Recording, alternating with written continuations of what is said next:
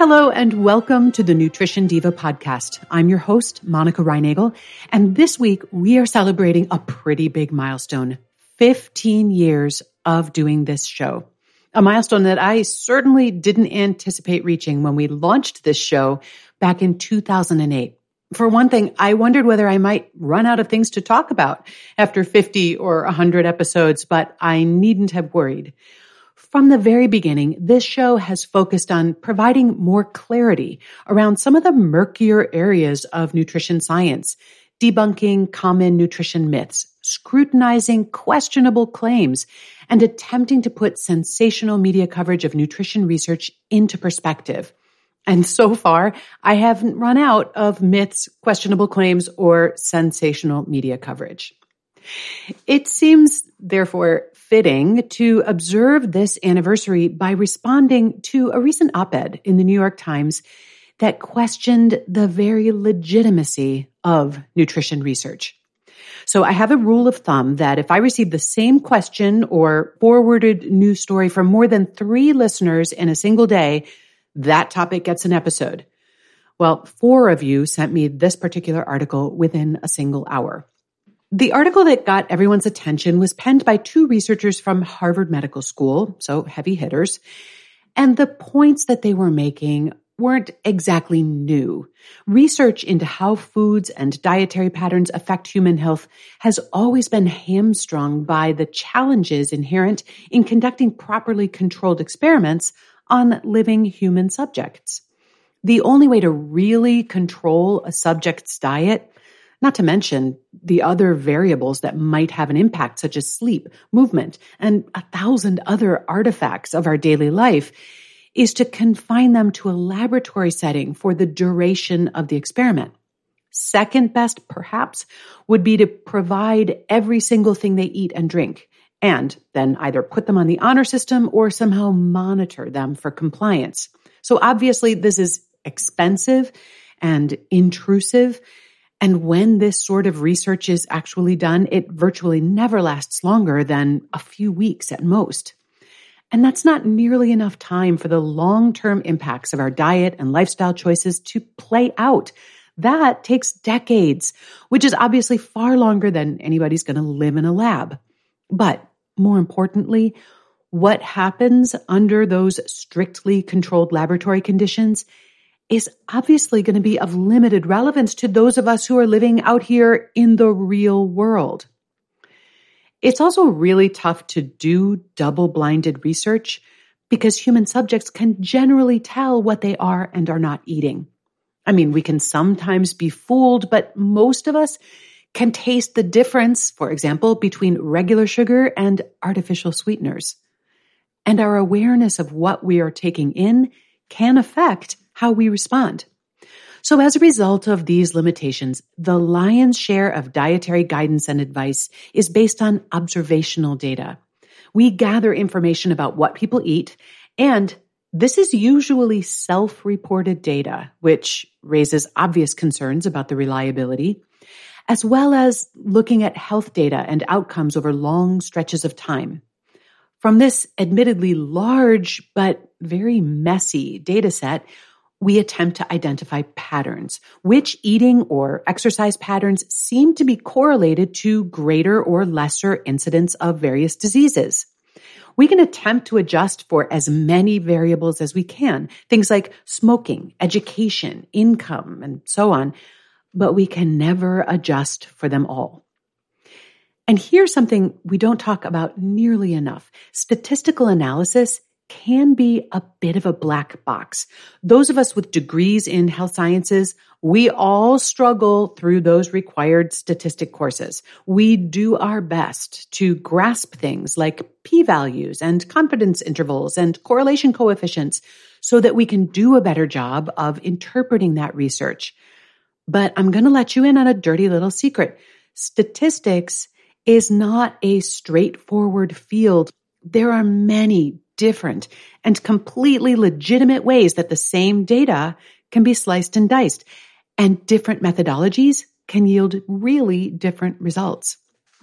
But the nuances of statistical analysis are often well above the pay grade of those of us who are attempting to report on this research, not to mention those of us who are attempting to apply that research in clinical practice or in our own lives. The whole enterprise is a lot grayer and more opaque than most of us feel comfortable admitting. And this is why I often turn to colleagues who I know have bona fide expertise in this to help me understand what the data do and do not say. And you've heard some of those voices on this podcast.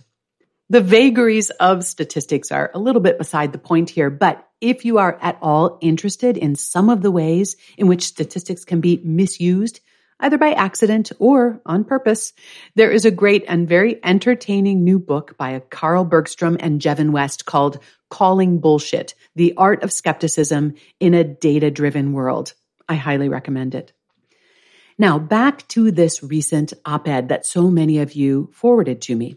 The authors, Jenna and Worsham, bring up the World Health Organization's recent guidelines on artificial sweeteners as an example of dietary guidelines that are based on very weak, almost circumstantial evidence. And as I mentioned in my recent episode on that same topic, the World Health Organization itself admitted a low level of certainty about the data. However, in their view, with little to no evidence of benefit, even the suspicion of harm is enough to warrant caution.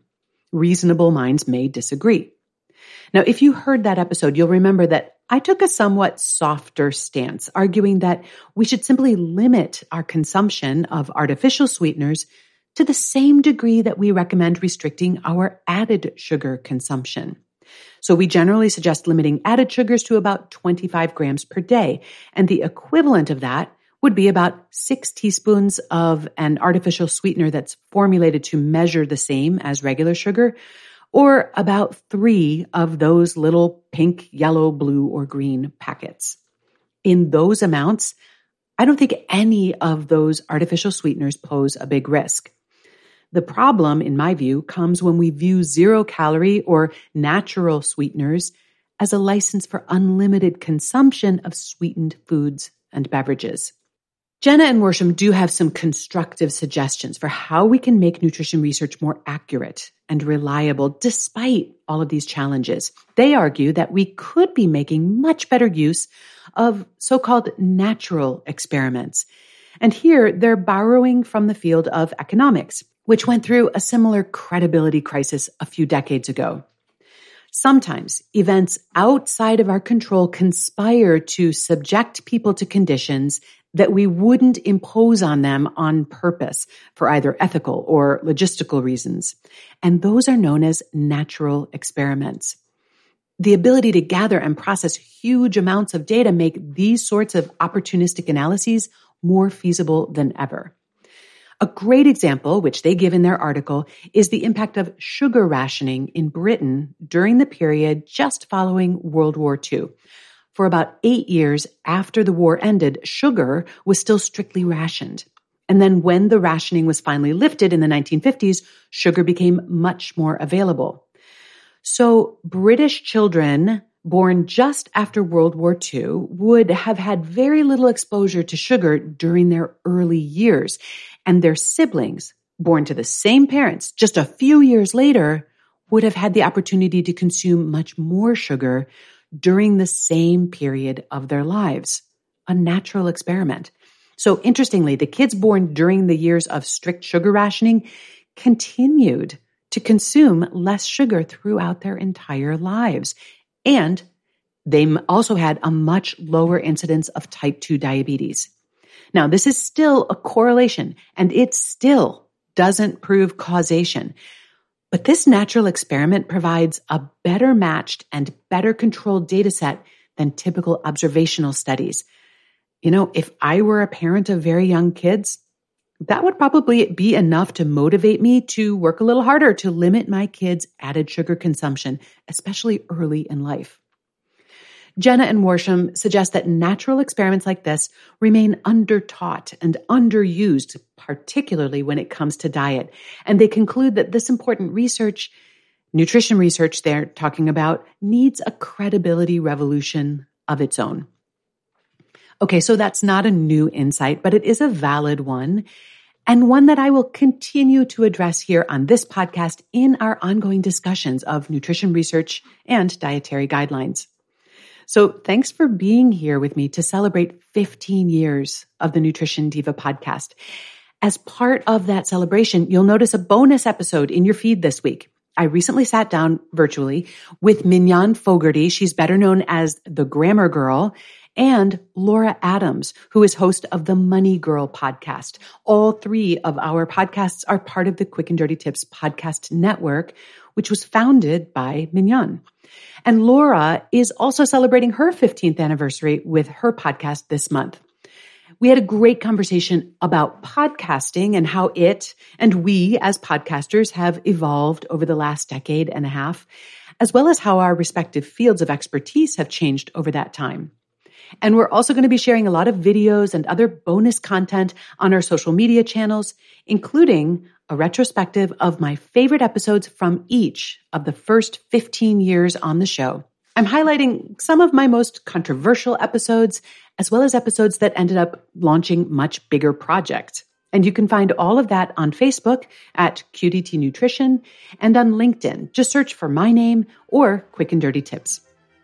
The Nutrition Diva podcast is a Quick and Dirty Tips podcast and is supported by our Director of Podcasts, Adam Cecil, audio engineer Nathan Sems, as well as Davina Tomlin, Holly Hutchings, and Morgan Christensen. Thanks so much for listening. I'll be back next week, starting year 16.